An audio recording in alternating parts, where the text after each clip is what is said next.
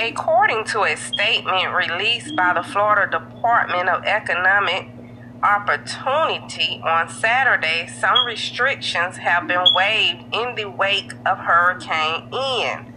The Florida DEO said the work search reporting waiting week and employee Florida registration requirements for reemployment assistance claimed have been temporarily waived for Floridians affected by Hurricane Ian in counties where FEMA has declared a disaster.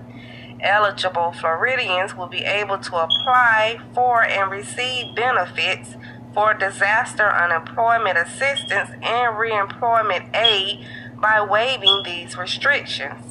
Disaster unemployment assistance is available to Florida businesses and residents in FEMA-designated disaster counties whose employment or self-employment was lost or disrupted as a direct result of Hurricane Ian and who are ineligible for regular state or federal reemployment assistance benefits.